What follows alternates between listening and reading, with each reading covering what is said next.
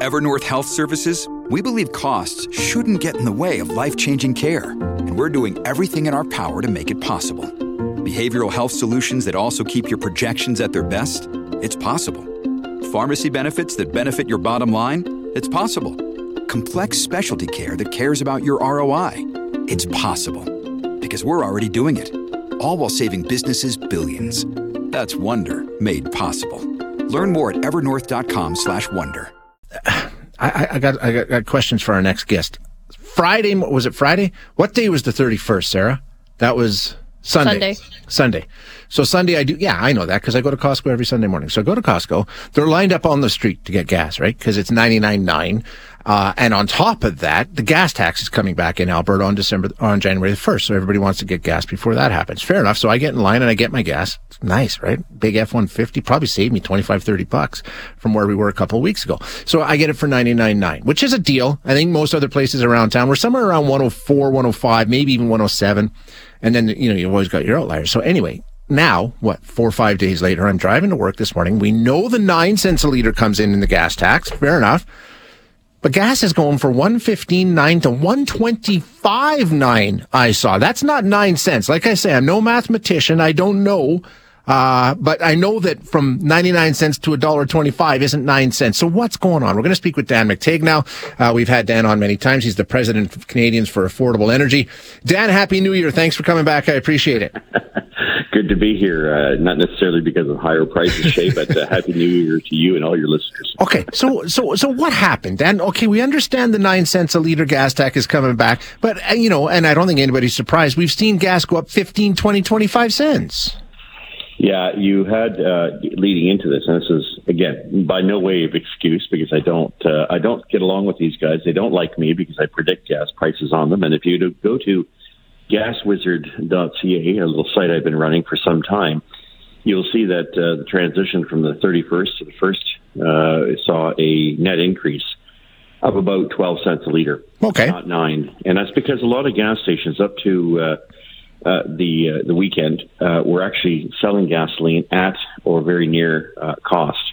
So, the wholesale price for gasoline hasn't changed. It's about 67 and a half cents a liter for Edmonton. That's before taxes and, of course, retail margin. Yep. And 2.4 cents a liter higher for Calgary. That's usually transportation distribution.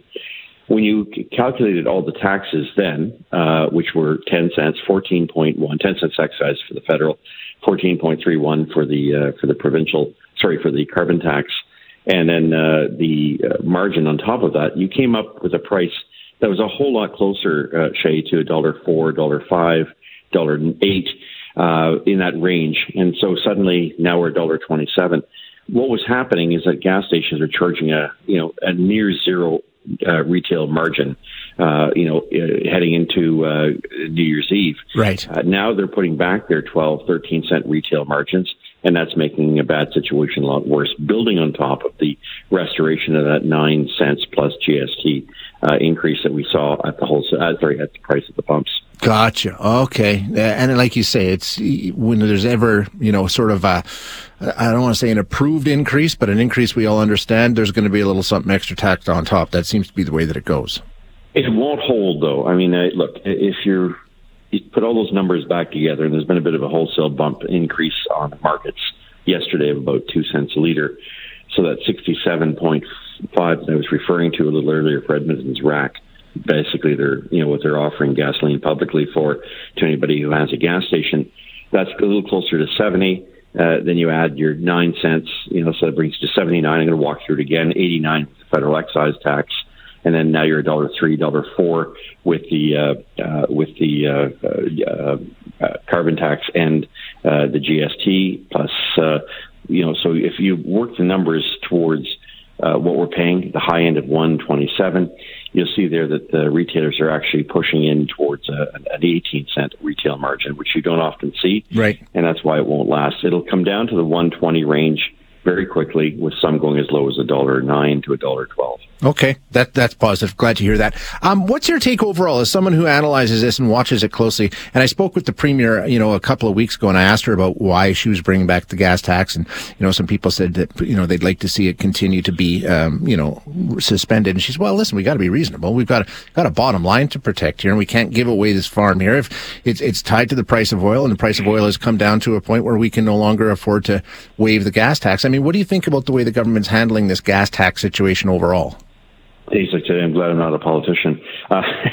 When you have to make those kind of decisions. Yeah. So, I look at oil today trading, in the vicinity weekly at about $70 a barrel. If I go back to this time last year, you were about $77 a barrel. The difference was the wholesale price of gasoline. What's referred to as the spot market out of Chicago on this time last year was about $2.32 a gallon. Right now, I haven't looked at the trading this morning. But the last trades I saw were in the vicinity of $1.74. So there's about a 15 to 18 cent a liter advantage that consumers have this year that they didn't have last year. Also, this time last year, the expectation, and I was one of those who truly believed prices would go much higher. Instead, they turtled. They did a U-turn. American frackers pushed a lot more oil into the markets. We didn't get a cold winter as we're seeing this year, and we didn't get one last year. So all of the things that normally would materialize, even hurricanes in the middle of summer, in the U.S. Gulf Coast, none of those things transpired. And Shay, what that means is that the price of energy has dropped far more than anyone had expected, relieving a lot of tension, not just in pump prices, but also on inflation. The government's decision I think was temporary. I don't recall all the minutiae, but it was a temporary decision. It looks like the restoration is in line with prices having dropped so dramatically as they have in the past year. What do you see happening going forward here? And of course, it's tough. Like you say, there's so many different things that happen. We're talking about a global commodity. What do you see happening in 2024? And I'm putting you on the spot, I understand, but what do you think? Yeah, no, anyone who makes any type of long-term predictability, given that they don't even do it in the short term, is going to be predictably wrong. There's no way of gauging what the market is going to look like. Geopolitical tensions have been discounted.